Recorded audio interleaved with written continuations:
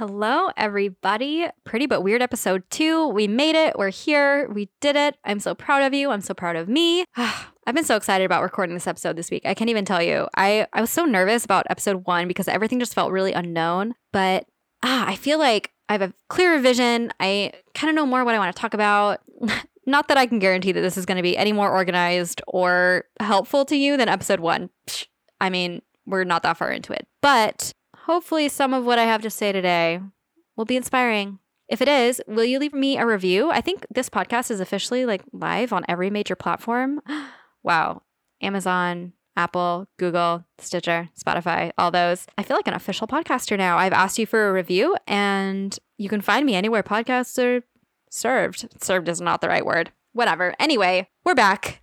So happy to be here. I kind of have a few things have been thinking about since episode 1, and I shared it with some of my close friends, my people, and I got some good feedback, and it kind of led me to think a little bit more about why I'm doing what I'm doing, and it's all about finding your purpose, right?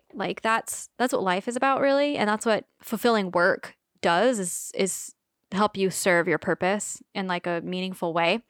So I think about that a lot. And part of that for me has been really diving into just self-reflection, self-help, motivation material and books and podcasts and all of those things. So anyway, I've been thinking a lot about that kind of stuff lately. It's been in my mind and it's really helped me to get out of the funk that I was in for so long, just trying to deal with all the heavy personal stuff that I was working through. And okay, actually, I need to backtrack. I have so much to share, honestly. First of all, I got to tell you a story because it applies to what's happening today. So let's start with a story, shall we? This is the dumbest story ever. I don't even know why I wrote it down, but in the moment, it felt really insightful.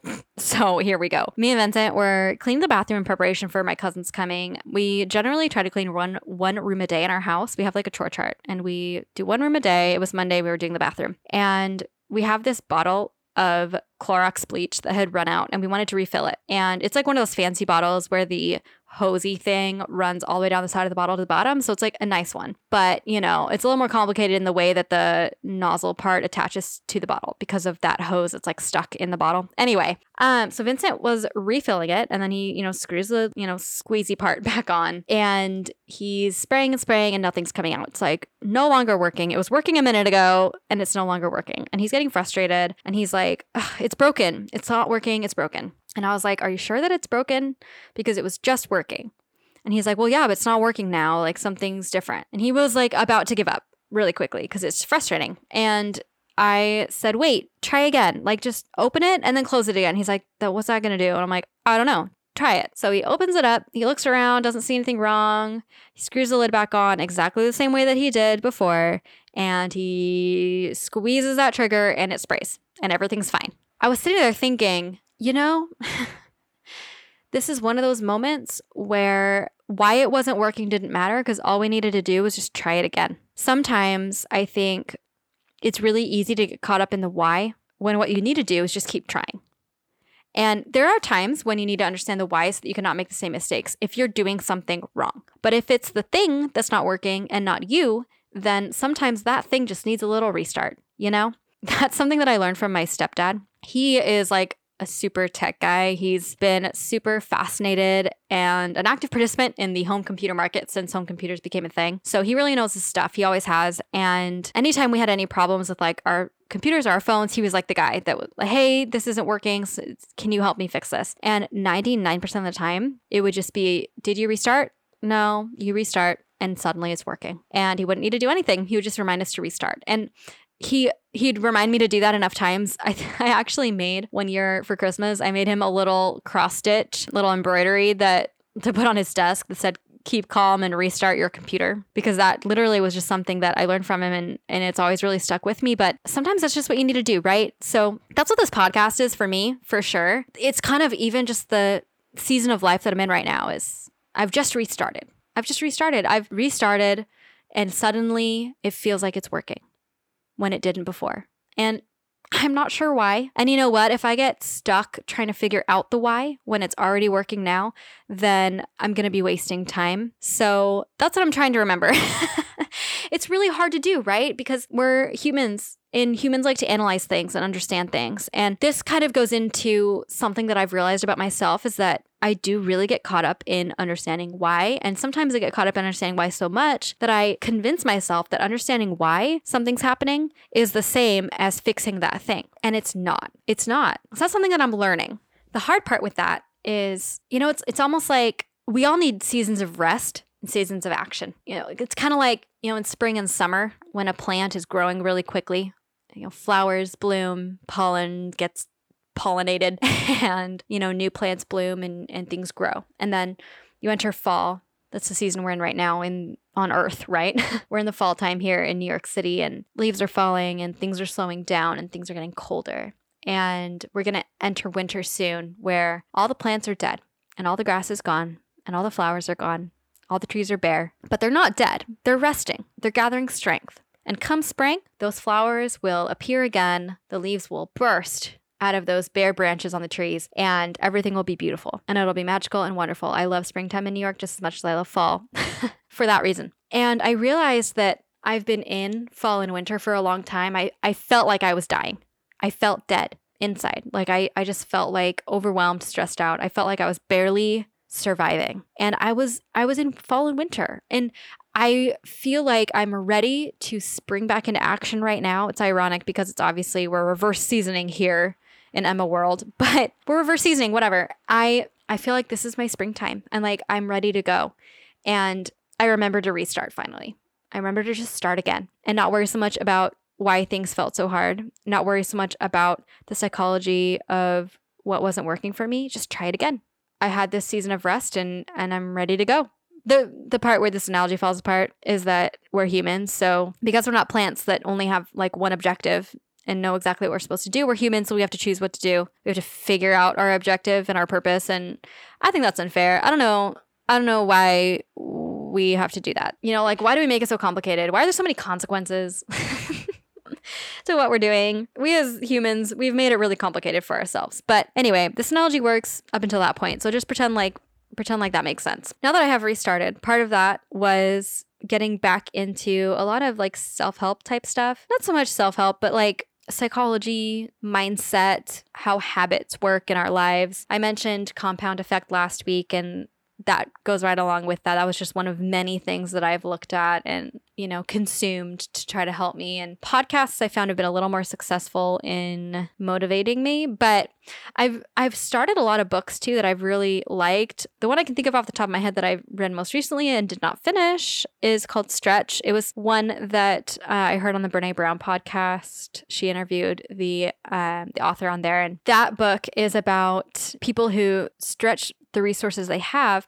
versus people who chase new resources, and how successful people and companies stretch resources. And we all start as stretchers, but life circumstance and fear and lack of confidence lead us to become chasers a lot of the time. And how can we become stretchers and thereby be more successful and more satisfied with our lives and all of that? So I am in the middle of that book, and that, along with like 3 or 4 other books that I've started, I realized I haven't finished. Why haven't I finished these books? They're so good. And I'm someone who loves knowledge. I love understanding the why. I get so caught up in that why. I do think it's helpful to understand the psychology of why you're doing what you're doing. Keyword if, you take that information and you go and you use it. And I realized I'd been stopping all of these books right when you get to the chapters about what to do with the information they've given you. I don't know how many of you are familiar with the format, but usually the first part of the book will be all about the how and the what. And, they give you all the studies and all the sources and show you examples of the difference between people who do one thing versus people who do another, and, share success stories and all of that. And then you get about halfway through the book and they're like, okay, so how can you take this and use it? What do you need to do in your life? Here are some examples of people who've changed, and, maybe you'll see some of this in yourself. And I realized I was stopping these books right when I got to the action part. I wasn't ready yet. I was in that season of winter. I wasn't ready to start sprouting new leaves. I wasn't ready to grow another foot. So I would stop at the point where I had to go use the information I had. I'm happy to say that that's not my problem anymore. I've overcome it. And I'm here in this growth phase. Compound Effect was the first book I finished. I mentioned it in the last podcast too, but it really was so revolutionary for me because it was what I needed to start paying attention to those little things like, why am I not finishing these books? And ask myself and analyze it and then make changes based on that. And man, it's been really life-changing for me to do that. It's been so good. I've been, for the first time, really able to implement a lot of these changes in my life. One of them being a good morning routine. That's something that Darren Hardy of The Compound Effect really recommends. He has a really great structure for it too. It's part of all of these like worksheets that you can download after you've read the book, which I think are really great. They're great tools to help you kind of analyze your life. They're about analyzing how you spend your time and who you spend your time with, and if your goals are realistic goals. And then he kind of lays out, he calls it a morning 2x2. I'll explain it because I think that it's awesome and I think that everyone should do it. And I think I might also share some of the other things that I've implemented from other sources also, because guys, morning routines are so crucial. Maybe if they're not for you, you're lucky, but I know for me, it really does set up my whole day. I can see the difference. I can feel the difference. I never want to go back to what I was doing before, which is nothing, which is waking up late and sitting on my phone and scrolling for about an hour and then spending the rest of the day on my phone in the background, trying to get work done, but also feeling really bad about myself. That was what I was doing. I was miserable and I'm so happy now. So let's talk about morning routines, shall we? So Darren Hardy's morning 2x2, this is like the launch pad that I use to create what I'm doing now, which I'm really happy with. The 2x2 is the 2 things that you do at night to set yourself up for a good morning, and then the 2 things you do in the morning to set yourself up for a good day. So the 2 things you do at night, he calls it sprint prep and then quality sleep. So sprint prep is obviously figuring out what you need to do the next day. For me, that translated into, I love worksheets and stuff, planners, stuff you can download on Etsy. I love that. I like supporting small creators and also I find them really helpful. So I found this one, it's like a daily goals to-do list type of little sheet, and I print it half sheet size. And every day I write down basically just like my goals for the day, my goals for my life. And then I also write down my to-dos, top priorities, and then like a more detailed to-do list for the day. And then any appointments I need to have. And then any notes like make sure to watch this person's video and comment on it because you haven't talked to them in a while, little things like that I remember.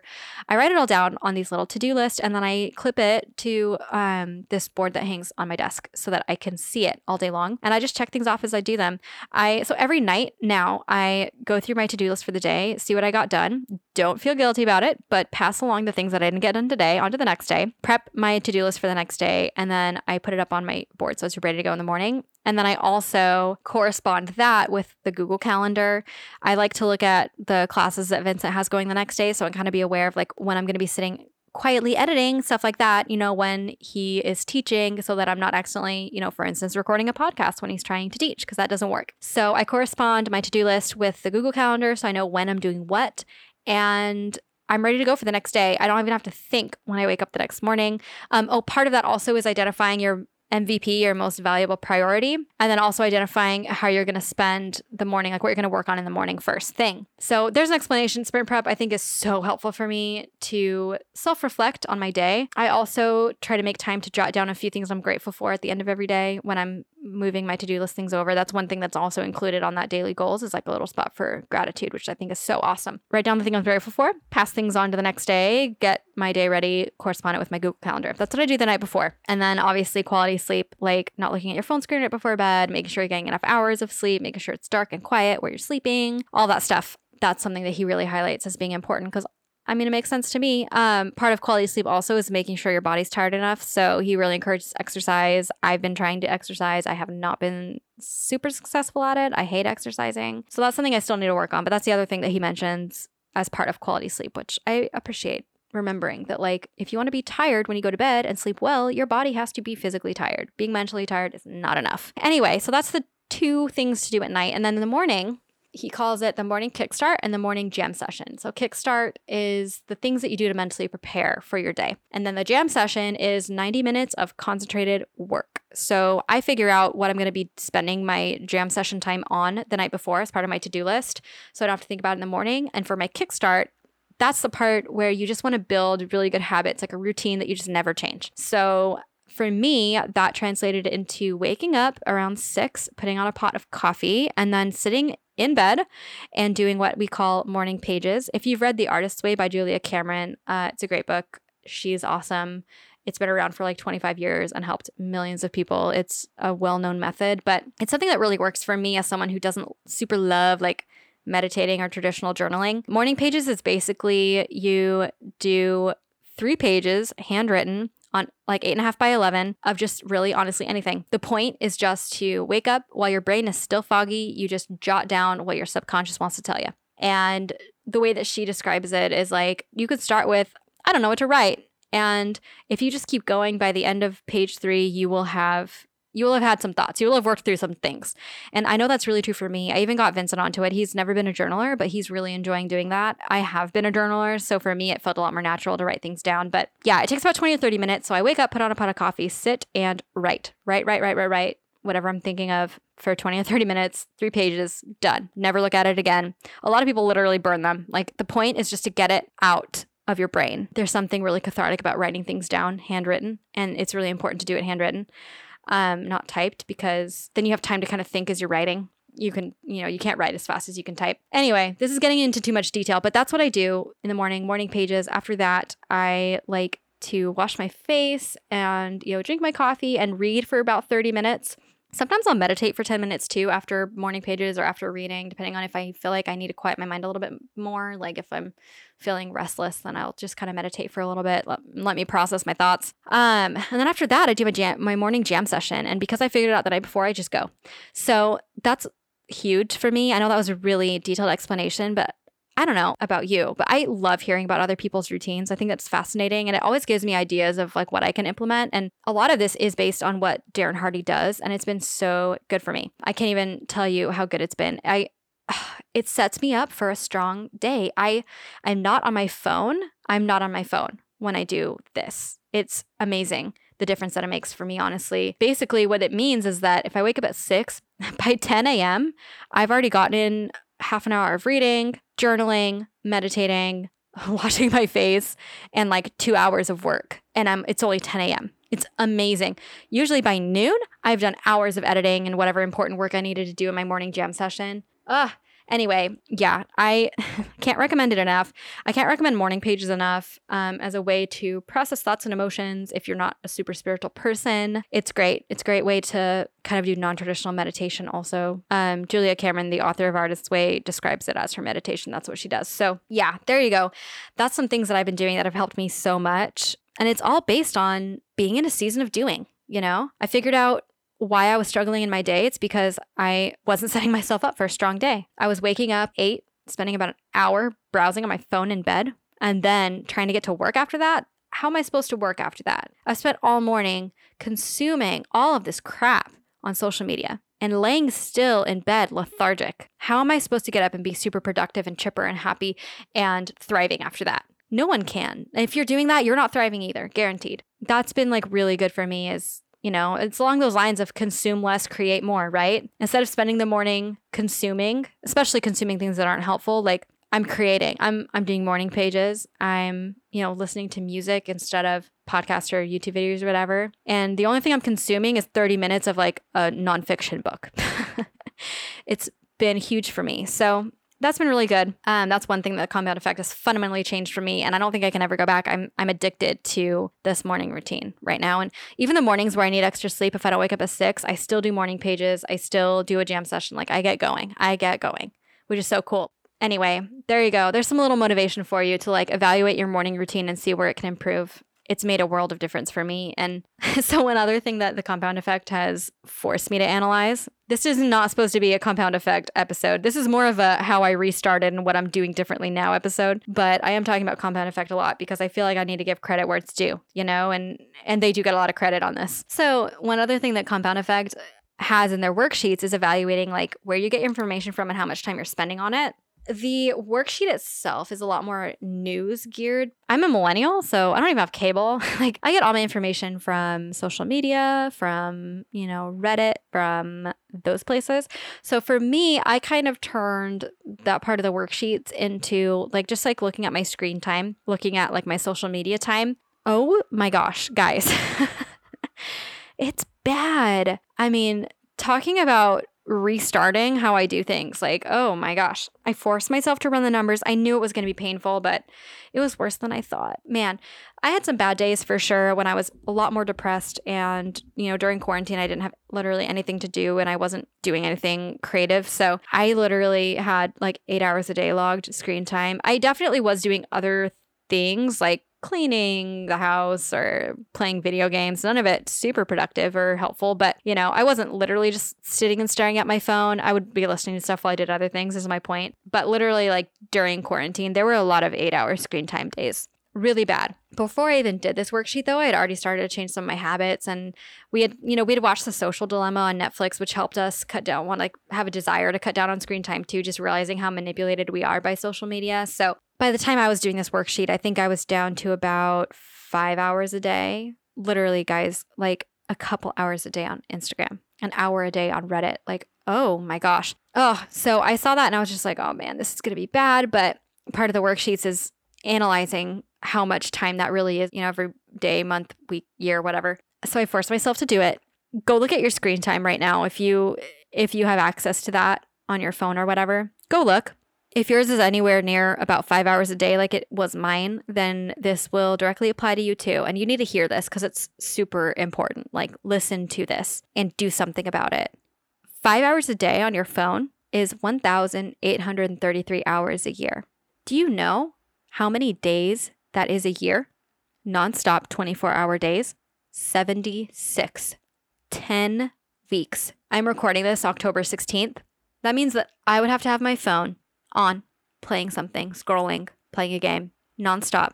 No sleep, no bathroom breaks, no nothing. From today until December 31st, the rest of 2020. That's how much screen time I'm spending a year with my eyes on my phone. That's disgusting. That is shocking. That's gross. That's scary. That's horrifying. I knew it was going to be bad. I knew it was, and that's why I did it, right? Because you have to be able to reflect on your life if you want to change, if you want to grow, if you want to be better. You have to do this. You can't just float through. You can't just pretend like everything's fine. This kind of stuff is what affects your mental health. This is the kind of stuff that keeps you from achieving your potential and achieving your goals and your dreams. This is it. It's not a big accident that forced you to stay in bed for a month that kept you from being productive. It's spending too many hours on your phone every day. Little choices are what make the difference. 10 weeks, day and night on your phone if you are spending 5 hours a day on it like I was. Wow. You know what you could do in 10 weeks nonstop, in 1,833 hours of work, of productivity, of creating? Oh my gosh. The potential there is huge. You have to act on it. And really, I'm speaking for myself here, but I also know I'm speaking for you too, because guaranteed somebody who's listening to this is putting that much screen time in also. So hear me and change. Do it now. Don't waste any more time. Don't waste more time consuming instead of creating. Stop consuming. Consuming is just paying the people who are doing the creating, which is great for them if that's what you care more about, is making sure other people get paid. Then wow, very altruistic of you. But that's probably not why you're on your phone, right? It's not for them. It's for you, which means that you're not benefiting yourself. And that sucks. So anyway, once I realized that, I was like, that was probably the biggest catalyst for change of anything, just realizing my screen time. So shocking. That was what's kept me on my good morning routine, where I don't spend hours scrolling on my phone all day, because I start off not looking at my phone until like 10 a.m. I'm doing other things. I'm being productive, so I don't need my phone. And that kind of keeps me off my phone for the rest of the day too. And I changed my screen time limits. I think it's about half an hour for all the different apps, Instagram, Reddit, phone games. So I do still hit those limits, but an hour and a half a day is a lot better than 5 hours a day, right? I think it is anyway. So there you go. There's a little wake up call for you. I didn't mean for this to get so dark, but like, wow. We're all addicts, man. We're all addicts in some way. Figure out what your screen time thing is, Figure out what it is for you that you're spending too much time on that's causing you to feel stuck and unmotivated, because that's probably the thing that's keeping you from doing what you need to do. And it's so insidious, and it's really hard to nail down yourself. And I'm just really grateful for a restart, I'm grateful for a new season. I'm so excited for the holidays in New York City. This is the first year. Vincent and I have been married for 3 years. This is the first year that we'll be alone for all of the holidays. And a lot of it has to do with COVID. We were planning on kind of going back and forth every year between like Arizona and France to make sure we saw all of our families, but COVID's prevented us from making any plans this year. And I feel like I'm going to miss having more people around, but we're also kind of really excited to just hang out with each other. I think we've earned a Christmas alone, you know? We spent our first Christmas with Vincent's family and our second Christmas with my family. And then last Christmas, we flew home to Arizona again. So we haven't had any time alone. And granted, you know, we don't know what it's going to look like for the holidays this year. There's definitely going to be less activities to do than I'd like. You know, like the Thanksgiving Day parade isn't something that we're going to be able to go to in person. The Rockefeller Christmas tree lighting, again, is something that's not going to be done in person. So that's going to be kind of hard. But I'm really excited to hang out with him and like form some little independent family memories, you know? It's going to be good. I literally had the urge to listen to Christmas music when Vincent and I were cooking. And, you know, that hasn't gone away. I still want to, but it's October. So we're trying to do spooky things instead. As long as I get my caramel apple pops that I get every year around Halloween, then I'll be good for that. And yeah, I think it's going to be really fun. I'm so glad that you guys are here listening to me. I'm honored. I'm honored that you would spend this time with me. Amazing. So cool. So grateful. I'm so grateful. Don't forget to leave a review if you thought this was insightful or impactful or funny or boring or hard to get through or rambly or annoying or anything. Just leave me a review so that I can improve, because how are we supposed to grow if we don't get any feedback on how we're doing? You know what I mean? I need feedback. Also, Pretty But Weird Pod is on Instagram. I will include the link to that in the show notes. So go follow me there so that in the future, if I have something that I want to ask you, I can do it and you'll see it. Super important. And I really want you guys to be able to participate. So follow me there. Love you so much. Talk to you next week. Have a great one.